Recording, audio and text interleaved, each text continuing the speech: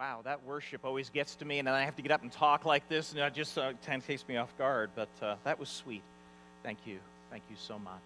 Well, good morning. Welcome to Grace Church. I want to add my welcome to the welcomes you've already received from others. My name is Bill Walker, for those of you who may not know me, and I get to pastor here along with some awesome people. Well, I just am grateful that you're here today as we kind of begin this series called The Case for Christ during our Easter season. Today will be the first of 4 messages wrapped around this movie that came out on Friday night. As Dennis mentioned, he and I, along with our wives, maybe I should say Bambi and I, along with Dennis and Kathy, not that he and I, along with our wives, went to the movie. And, you know, I figured I need to get a sneak peek if I'm going to be speaking around it, so I wanted to have as much knowledge as I could of it. And all I can say is, wow, it was very, very well done. Very well done. And so it is The Case for Christ, and the byline is one man's journey to solve the biggest mystery of all time. That one man is Lee Strobel. Lee Strobel was an avowed atheist. He was an award-winning journalist for the Chicago Tribune. He was a man who was highly intellectual. He got his journalism degree at the University of Missouri, and then he went on to Yale Law School, where he got a master's degree. So at the Tribune, he was their law correspondent. And so he was an extremely intelligent man, needed to have the facts, needed to know the truth. And so he set out on a journey, as it says here, one man's journey, and his journey was to disprove Christianity. And the reason is because his wife, Leslie, came into a relationship with Jesus Christ by faith, and it was his goal in life to rescue their marriage by rescuing her from what he saw to be a cult. Christianity was a cult in his mind. It couldn't be true.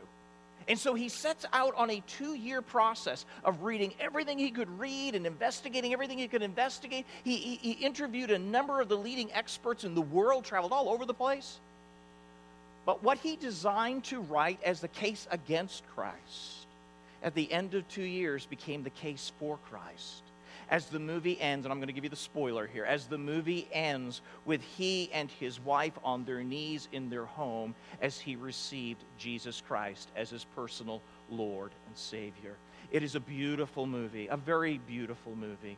And I just want to encourage you, we are taking a list of people who are willing to be on that waiting list. We'll get either a 60-seat or a 100-seat theater. We've already got one theater full. But we really want to make Good Friday amazing.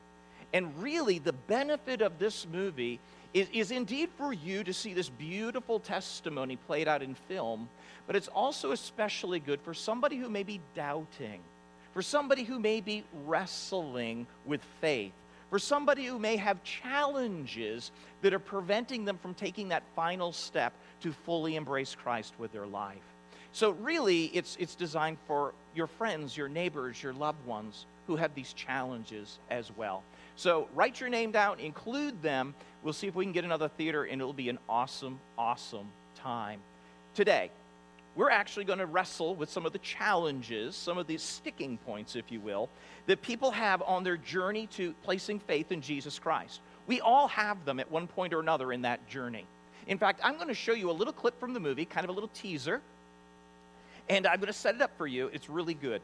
So what we have is Lee Strobel in the news office there at the Chicago Tribune, and he's tipped back in his chair, and he's in deep thought, wrestling with all of the facts that he has been gleaning through all of his study and investigation, and he's come up against the wall of faith, and he's really wrestling with it. In walks a co-worker. His name is Kenny London, and he happens to be the religious editor. So that's how this is set up.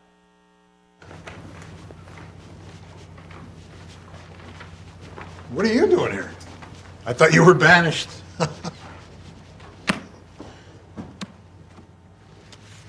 Hey, what's the matter?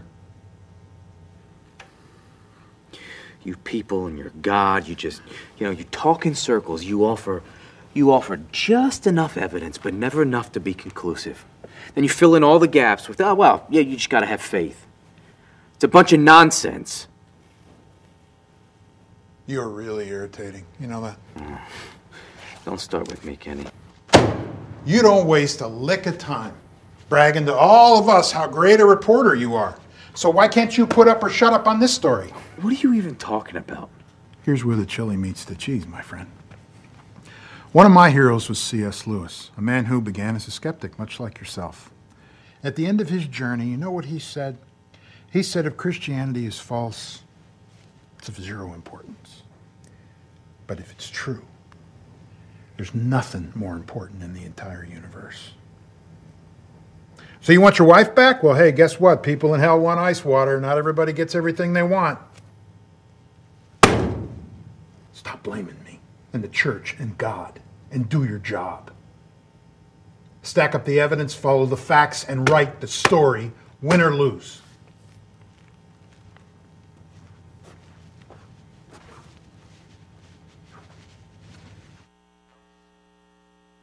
It seemed pretty aggressive, didn't it?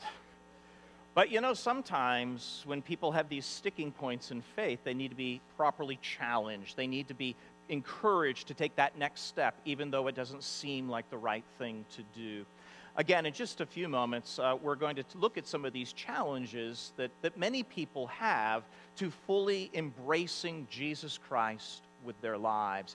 And by that, I mean to experience the forgiveness of sins, the cleansing of guilt, and finding the joy that comes from obediently following Christ with their lives.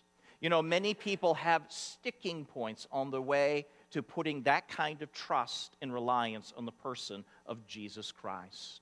In fact, I dare say, with a group this large right now, there may be a few folks here, even today, that have some obstacles between you and fully embracing Jesus Christ. I'd like to see if maybe we can't speak into some of those over the next few moments together. So what I'm going to do is I'm going to pray for you. And if you're here today and you're not related to Jesus Christ in a life-giving way, I want to pray especially for you. I want to see if I can get you unstuck in your journey towards Christ.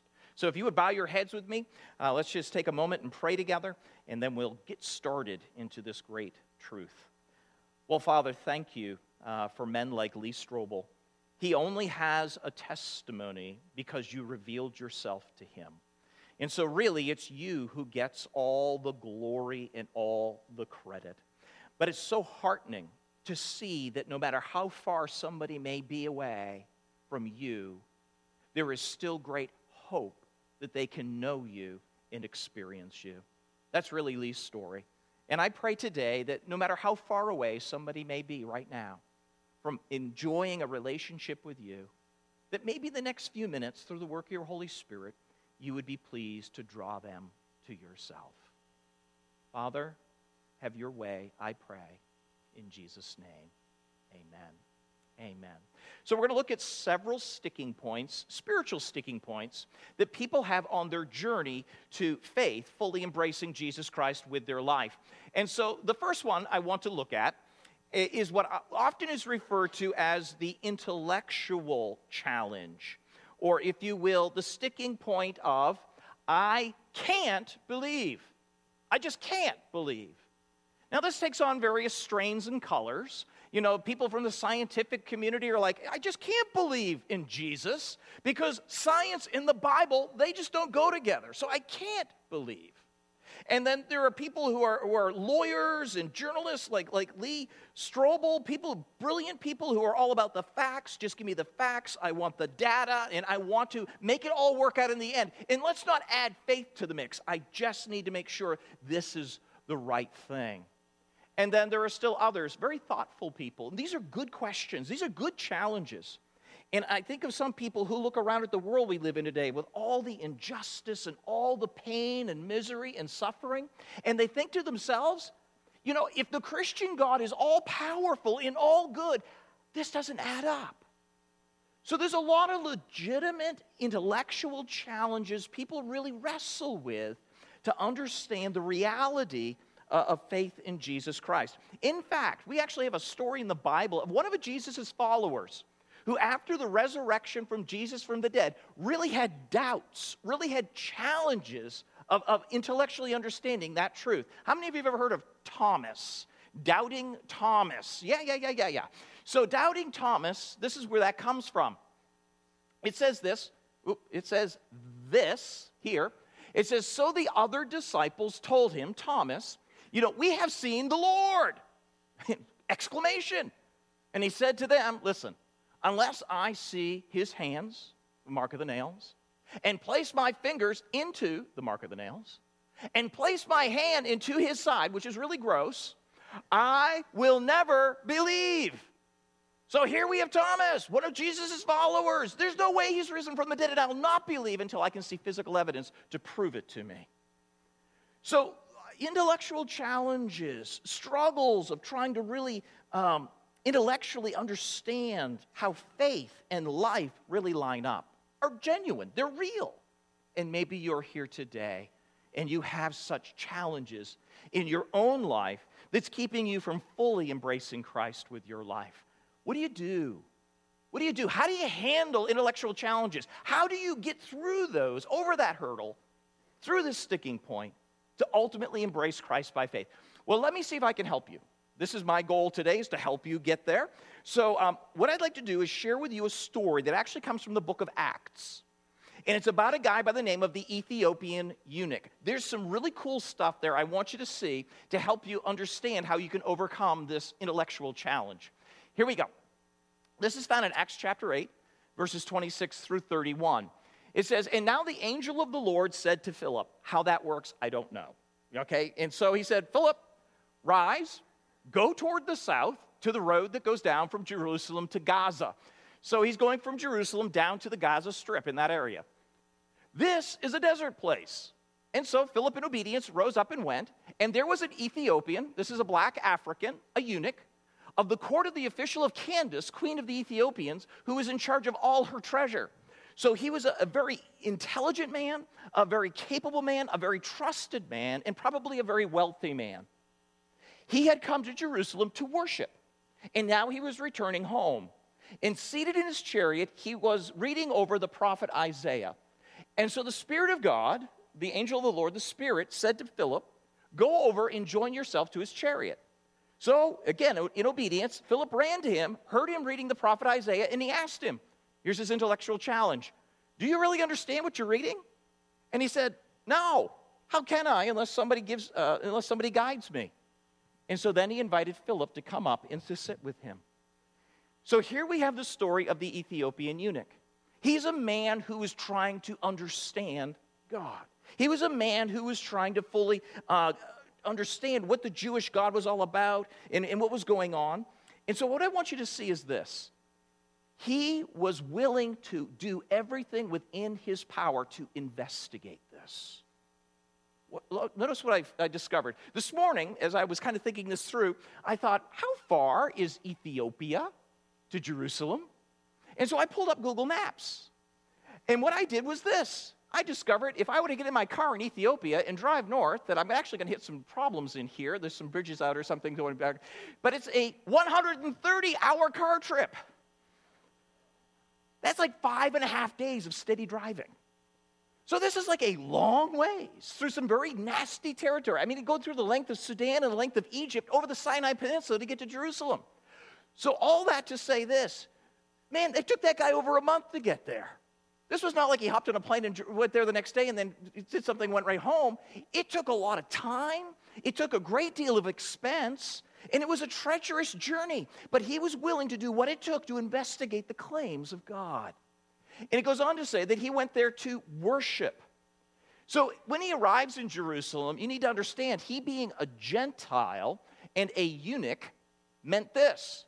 Here's where Yahweh worship actually happens. This is the court of the men. This is the court of the women. This is the court of the Gentiles. He would not have been permitted to fully worship Yahweh. So he went all that way, doing all this investigation so that he could witness what is going on with this thing called worshiping Yahweh. And then on top of that, he also seemed to have, because of his wealth and his position, he seemed to have a copy of the Isaiah scroll. So, all that to say this, he spared no expense. He did everything within his power to pursue an understanding of God. And I believe that's the key if you're here today and you have intellectual challenges. Because again, to quote C.S. Lewis, you know, if There is nothing to this. It means nothing. But if it's true, if it's really, really true, it's the most important thing in the universe. So don't give up. Don't just satisfy yourself. Oh, no, I got all these intellectual issues. Pursue those issues. Challenge yourself to really understand whether or not your faith is either grounded or not based upon the facts.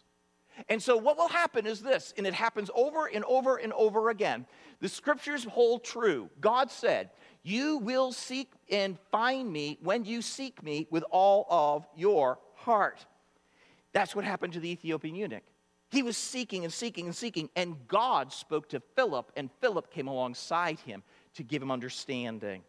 And so too, not only does God bless those with who he is, when people wholeheartedly seek him sincerely, like the Ethiopian eunuch, but it's funny, those people who wholeheartedly seek to disprove God often wind up on the other side of the issue. Isn't that interesting? If you wholeheartedly go after God, either in trying to believe or trying not to believe, God seems to reveal himself to people. In fact, C.S. Lewis was a famous atheist who sought to disprove the reality of God. In the process, came to Christ. Lee Strobel in the movie is an atheist determined to prove that Christianity cannot be true. And in the process, he ended up coming to Christ. And then there's another famous atheist. His name is Dr. Francis Collins. And Dr. Collins is today the head of NIH, the National Institute of Health, the man who took the double helix and undid it and understood the genome. Brilliant man of science. He likewise, in seeking to disprove the reality of faith in Christ, ended up finding faith in Jesus Christ. Here's his story.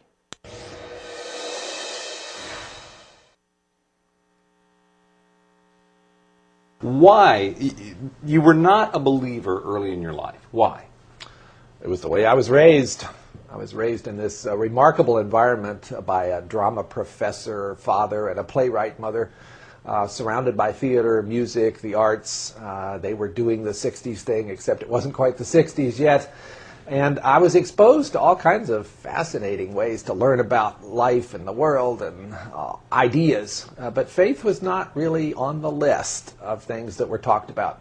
It wasn't that faith was put down or considered inappropriate for other people. It just didn't sort of enter the conversation in my childhood.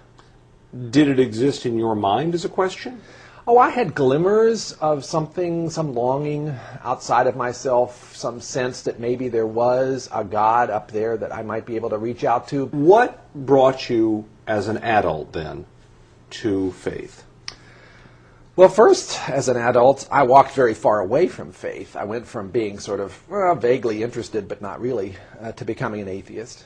As a scientist studying physical chemistry, quantum mechanics, I became convinced that everything about the universe could be described by equations. So what changed that for you? Well, I changed my life plan from physical science to medicine. And when I went to medical school, the ideas about death and dying, which had been rather hypothetical, became very real. You can't be in that environment, sitting at the bedside of people who are facing the end of their lives without having it affect you.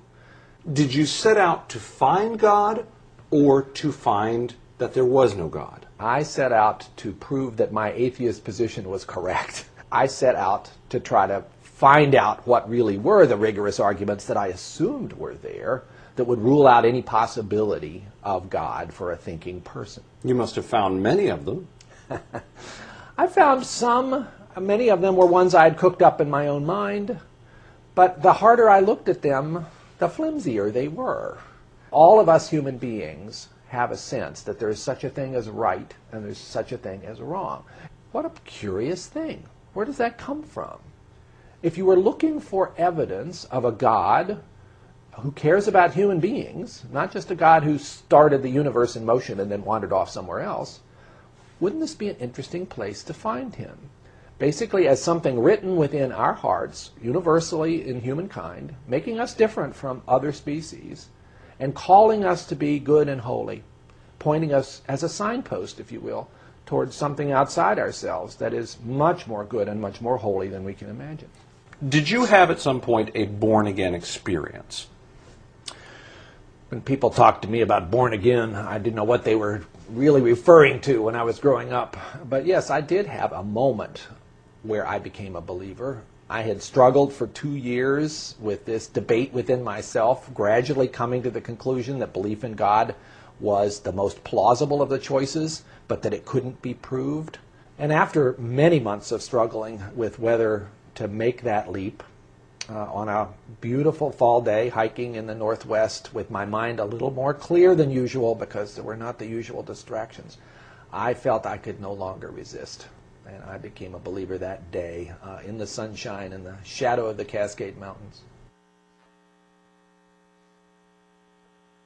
I can't believe. Many people hold that position, and yet did you know that 40% of scientists are men and women of faith? Is it really that you can't believe, or you haven't thoroughly investigated it enough to really know the validity of true faith? So what I want to do is I want to do a little bit of a Kenny London thing with you. So as you're kind of sitting there and you're kind of like, I've got these intellectual challenges. Okay, I get that. Okay, here we go. Ready? I'm going to see if I can get you on stock. That's what Kenny did, right? Yeah. So he said, stack up the evidence, follow the facts, and come to your conclusion, win or lose. In other words, don't give up. Continue to pursue. Go after this and see if God does not show himself to you to be the true and the living God. I want to encourage you to do several things if this is your challenge. One thing I want to encourage you to do is read. Read the stories of people who are in your position who did come to faith. I want to encourage you to read the book that Dr. Francis Collins wrote. It is simply called The Language of God. A scientist presents evidence for belief. And excellent book. He talks about how breaking the genome actually brought him greater understanding of who God was. Another man we've already referenced is a man by the name of C.S. Lewis. Read Mere Christianity. He's more of a philosopher, and he's wrestling with the realities of the implications of what faith would mean in real life and in this world. Here we go. The guy that we're now talking about is none other than Lee Strobel. His book, The Case for Christ, is out there. It's been out there for a while. It's now been revised and updated. Read what he has to say. Go to the movie. Watch the movie. Allow it to challenge your positions. In fact, if you get to a place where you're really still struggling, I want to invite you to come up after service, and I will give you a free copy of The Case for Christ. I have a bunch of them. I would be happy to put one in your hands if you would read it. And I would also like to invite you to join me by going to The Case for Christ at the movie theater this Friday night. I know we're trying to get another theater. We'll get another theater. They want to make money. Sure they will. So they'll give us a theater. That's how that works. So we'll get another theater, and I want to encourage you, come to me, and I'll give you a free ticket. I'll give you a free book, and we'll go down this pathway together. You see what happened?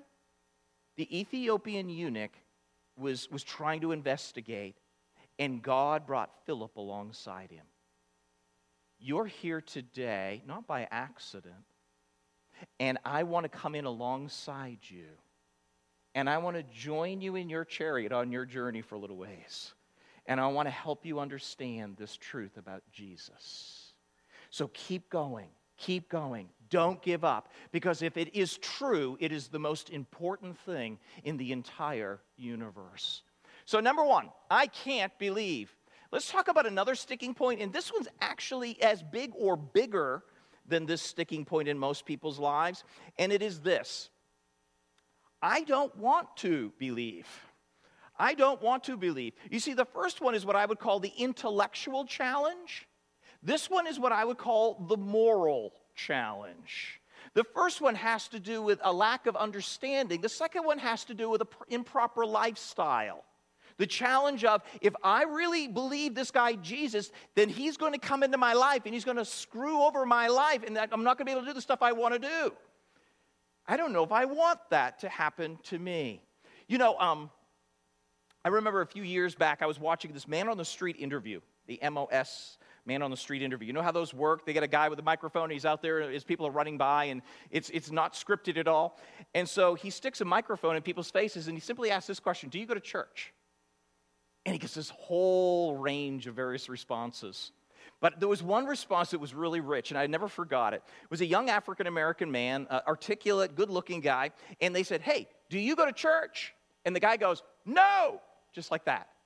It was as if he had repelled him. Do you go to church? No, he said. And the guy goes, would you mind if I ask you why? And this is what he said. I don't want to be hearing what they be saying. I don't want to be hearing what they be saying. Because the reality is, he was living a life that he knew that if he really heard and he really responded to what was being said, it would change his life.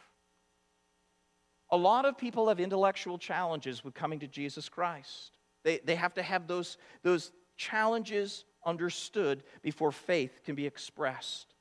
But a number of people, quite frankly, simply do not want to believe, because if they believe, it will change the life they're living, and they don't want that to happen to them. You know, it's funny how the Bible speaks so clearly about these things. There's a verse in John that says this. John chapter 3, verse 19 says this, and this is the judgment. The light has come into the world, and people, what?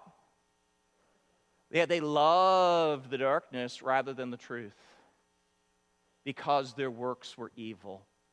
That is a vast majority of the people around us today. You're going to reach out to somebody and say, hey, you want to go to a movie with me? Yeah, my church is sponsoring a theater. Your church? No thanks. I don't want anything to do with that, thank you. I don't want to go there, thank you, because I don't want to be hearing what they be saying. Because I've already predetermined that I want to do these things in my life, and if I do what you say, I know my life is going to change, and I don't want that. Again, this is the hurdle of morality, the hurdle of lifestyle. And you know, I get this.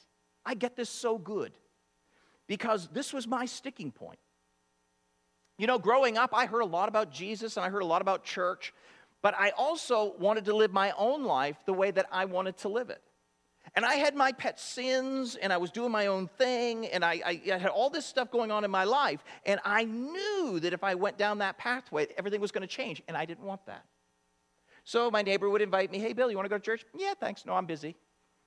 Hey, you know, we're going to come over to do a Bible study? Hey, thanks. No, I'm busy. I wasn't smart enough to feign that I had an intellectual challenge. I just wasn't that guy, you know. But I can tell you I didn't want to. And the reason I didn't want to is because I knew that the moment I got under that teaching, I was going to be very uncomfortable. So why be uncomfortable? I'm just going to live my life. You live your life. Let's not talk. Well, that was great for a while. Doing my own thing was cool for a while. But when my choices in life actually ended up creating a really, really bad situation for myself,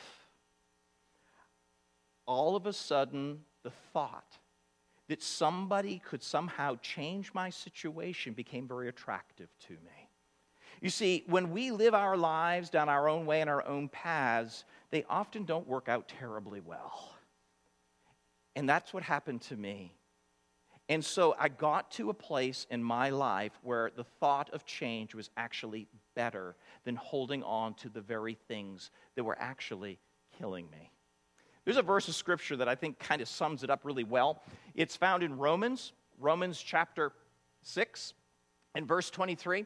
It says this, for the wages, that which you earn, the wages of sin is what? Death, yeah. So, you know, this actually refers to eternal death, a place called hell, an immoral lifestyle apart from God ultimately ends up in that place. But you know what? All those wages don't come due at the moment of death. Those wages are paid out during your life. And as you're walking the course of life, you're earning certain reprisals for the choices that you're making in your life. And I realized as I was doing my own thing, having my own way, that relationships in my life just weren't working out. There were broken relationships with family and friends that happened to my life. It was like death was happening in relationships. Separation is what death means. So there was separation in relationships. Emotionally, I was having all kinds of depression, and I was having all kinds of deep, deep struggles. And it was largely because of the lifestyle I chose. I know that, you know, this death can even be financial for some people. You know, you dig such a deep hole of debt that it feels like a grave. This can also be physical challenges that come back on you. My dad died at 58 from self-abuse. His brother died of alcoholism at 62. So the rewards or the wages of sin don't wait till the end. They actually pay out during life. And I got sick of it. I got to the point where I just didn't want to continue to live the way I was living because it felt like death. I wanted a change. And when that time hit my life, on June the 6th, 1985, that was when I got down on my knees and I said, "Oh God, I desire the free gift of eternal," what's that word? What is it? Yes, that's what I wanted. I wanted life. You see, we all have the same amount of time. We've all got eternal existence. The question is not the amount of existence. The question is the quality of that existence. And I was tired of living death. And I wanted life. I never came to Jesus Christ to escape hell. That was never my goal. I wanted a life worth living now. And that's what God did. On June the 6th, I said, I'm done living my life. I've screwed it up. I don't want to do this anymore. And so I let go of myself and I embraced Christ with my life. And he began to transform my life from death to life. So maybe you're sitting here today and you're saying, "Yeah, I don't want to be hearing what you be saying, Pastor Bill. La, la, la, la, la, la, la, la, la, la, la." My testimony of going from death-like existence to a life that's worth living can be expressed from many other people here today. And it can be done hundreds of times within our community and millions of times from around the world as people met Christ. But you know what? It will only ever be real to you if you will let go of yourself and your sin and embrace him. At that point, you'll know that what I'm telling you is the truth. Sadly, men want their sin rather than the truth, but believe me, Christ makes all the difference. So we have the problem of I can't believe, the problem that I don't want to believe because I really want to continue to live my own lifestyle. But this is what Jesus offers you. The thief comes only to steal and to kill and destroy, but I came that you may have, what's the word? Life. An existence that really feels like living. And you can have it abundantly or completely or in a fulfilling way. This is what Christ offers. Okay, here we go. I can't believe, I don't want to believe, and then we have this third sticking point. I don't know what to believe. And you know, I think that's an honest challenge that a lot of people have because quite frankly, the Bible's a thick old book. Thick and old book. 2,000 years ago is the most recent edition. And so it's a really, really old book. It's very, very thick. There's a lot that's hard to understand in there. And you know, you turn on the TV or click on the internet and you will find people that will tell you anything from this book. I mean, they'll make up stuff and they'll make it apply to it. And they'll tell you that this is what God says. And so it's really confusing. You know, is it really about health, wealth, and prosperity? Does God want me to be happy all the time? Or is there some kind of interesting code behind it all? And only a few people really know the truth. And if I get into their cult, then I'll really know the truth. There's all kinds of creepy stuff out there. All kinds of creepy stuff out there. Well, what I'm going to do for you in the next 3 minutes is I'm going to show you how to interpret the Bible so that you can know what to believe. Are you ready? You don't believe me, do you? Are you ready? Here we go. Here we go. So, what do I believe? Well, actually, Jesus tells us exactly how to interpret the Scriptures. So, Jesus, one day, speaking to the religious community, he said this, "You search the Scriptures because you think in them you have eternal life. And it is they that bear witness," what? Oh, yes, about me.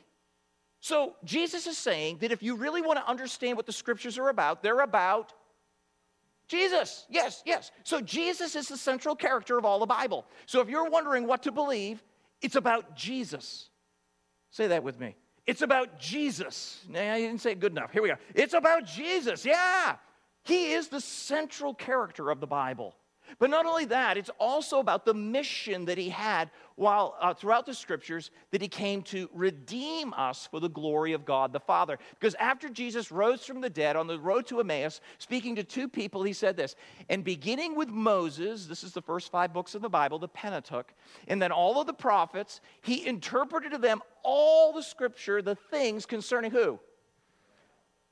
He's a central theme, and he's a central character. So, what's the Bible about? What am I supposed to believe? It's all about, oh, very well, very good. Now let me show you how that works in practical application. So, Ethiopian eunuch, remember that guy? Let's pick up his story. Now, the passage of Scripture that he was reading was this. And so Philip's listening. Like a sheep, he was led to the slaughter, and like a lamb before a shearers is silent, he did not open his mouth. And in his humiliation, justice was denied him. Who can describe this generation? For his life was taken away from the earth. And notice the eunuch said to Philip, about whom, I ask you, does the prophet say this? About himself or about someone else? And then Philip opened his mouth, and beginning with this scripture, he told them the good news about who? It's all about Jesus. So when it comes to interpreting the scriptures, it's about Jesus. When it comes to understanding the scriptures, it's about Jesus. It's not about health, wealth, and prosperity in you. It's about Jesus. He is the theme. He is the central character. It is all about Jesus. He is what the scriptures are about. And so, he took him to that place in Isaiah 53, and he applied it to Jesus.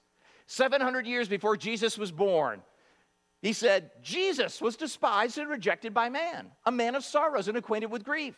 And as one from whom people would hide their faces, he was despised, Jesus was. And we did not esteem him. The idea is that we didn't value him. Surely, though, he, Jesus, has borne what? Our griefs. Our is mine and yours, that's ours. And he carried our sorrows, that's mine and yours, that's ours. And we esteemed him stricken, smitten by God. Actually, the idea here is to be struck, to be killed, and afflicted. But he was pierced, why? For our transgressions. That's my transgressions and your transgressions. That's our transgressions. And he was crushed by God for our iniquities. Upon him was the chastisement that brought us peace. Let me say that again. And upon him was this chastisement, the judgment that brought what? One more time. I lied 2 more times.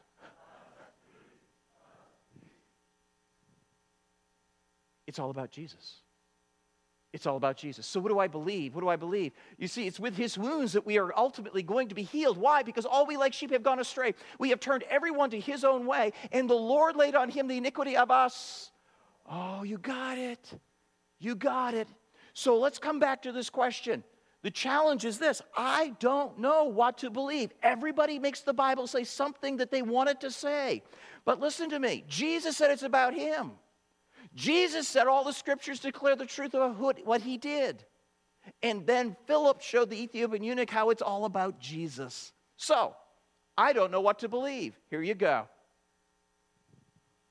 I beg your pardon? I beg your pardon? Yes. What do you believe about him? You believe that he is the Son of God, as he said he was. You believe that he was born of a virgin. You believe that he lived a sinless, perfect life. You believe that he, the sinless Son of God, went to the cross and died for your sin. That 3 days later he rose from the dead, and today he's ascended to the right hand of God the Father. And he is an absolutely reliable Savior of your eternal soul. That's what you believe. This is the truth. It's not health, wealth, prosperity. It's not about all that other junk. It's about Jesus. And he is the one that you believe in. He is the one you believe in. But a whole lot of people claim to believe in Jesus.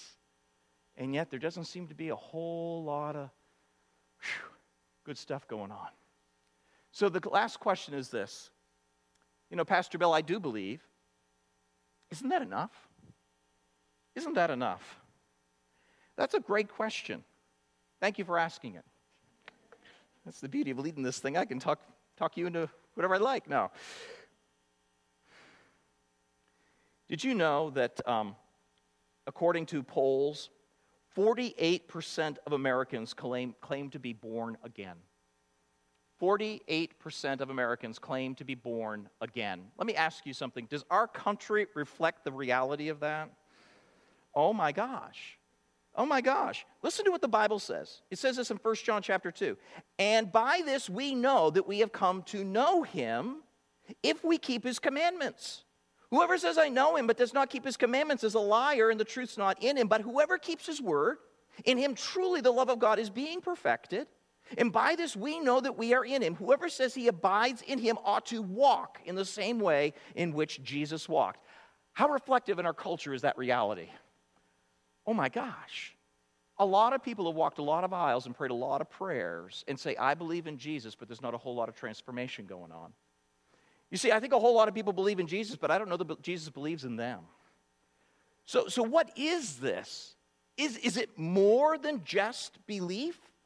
It has to be. It has to be. And this is the reason why. Notice what James said. James said this in chapter 2 and verse 19. You believe that God is one, you do well. But what's he say? Even the, and they, yeah. Now, a demon is a fallen angel that's eternally condemned. We know they don't have eternal life or salvation. They believe. They even have an emotional experience. But they're not gods. They don't belong to God. A whole lot of people believe and had an emotional experience. But that's not what it means to be right with God. You see, there is an intellectual component.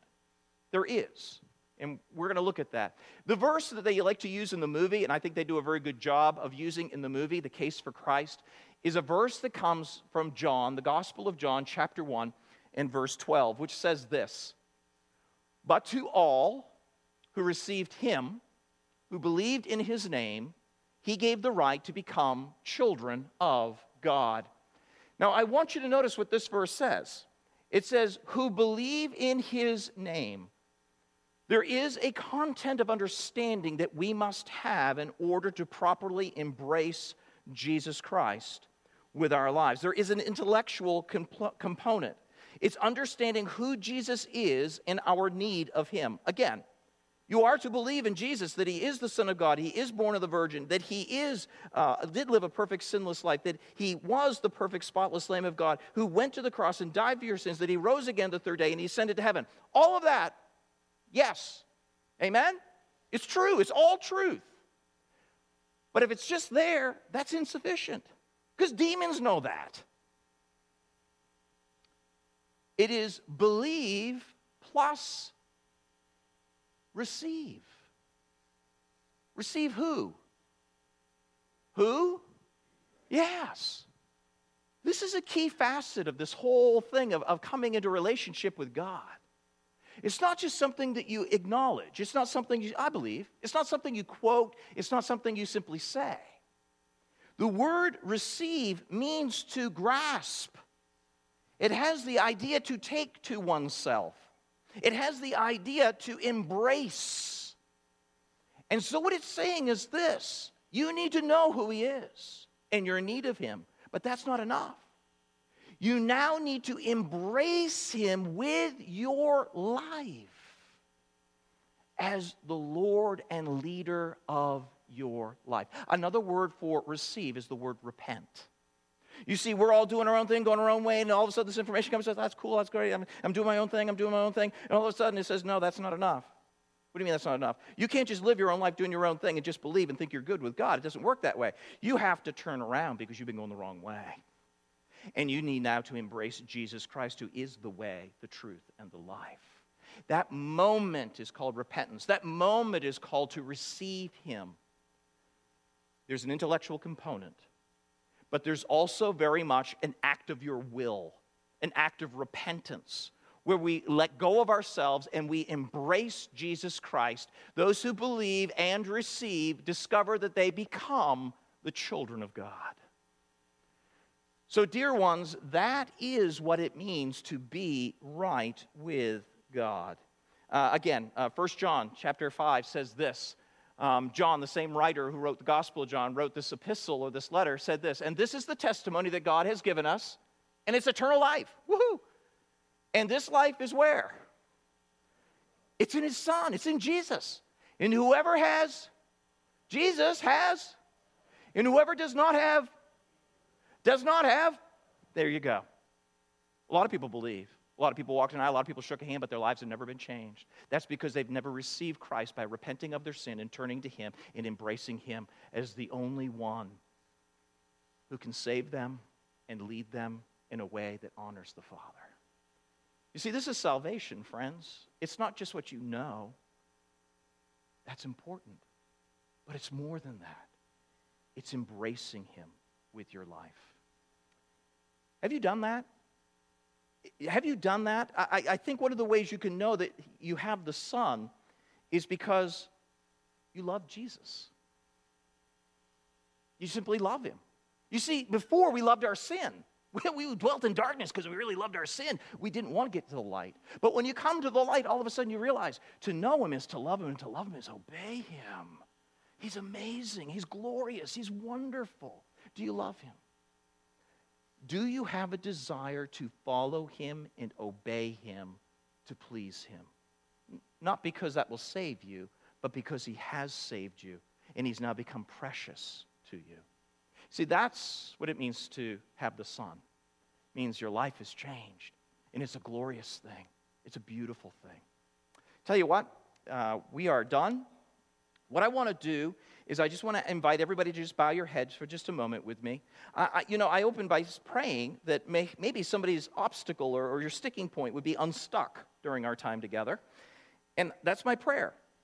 Maybe there's someone here today that has basically been living your own life but thinking you're okay. But today you've understood something very different. I want to give you a chance to embrace Jesus Christ with your life. And again, you can do that through a prayer. And so right now, if you would like to have a living relationship with Jesus Christ, in the quietness of this moment, I want to encourage you to pray something like this. Dear God, I want to be your child. Dear God, I want my sin forgiven. Dear God, I want all the guilt that I carry with me to be washed away. Dear God, I believe in Jesus. I believe that he is your Son. I believe that he was born of the Virgin Mary. I believe that he lived a perfect life. I believe that he was a sinless Son of God who went to the cross and died for my sin. I believe he rose again the third day. I believe that he is indeed in heaven right now at your right hand, oh God. I believe in Jesus. But I want to receive Jesus right now, oh God. I, right now, turning from myself and my sin, I embrace him as the Lord and the leader of my life. Oh God. Father, thank you that I can become your child through Jesus. Thank you, oh God. Father, we pray these things in the wonderful name of Jesus. And all God's people said, amen. If today is the day that you have embraced Jesus Christ with your life, please seek me out. Give me a chance to just say congratulations, because this is my family tradition. I'm done with this. This is my family tradition. If somebody comes to meet Jesus, the Bible says that all the angels in heaven rejoice, and they throw a party. So my family always goes out and buys ice cream when somebody comes to Jesus. So please, give me that pleasure by letting me know you came to Jesus, and I'm going to buy ice cream because of you. Thank you.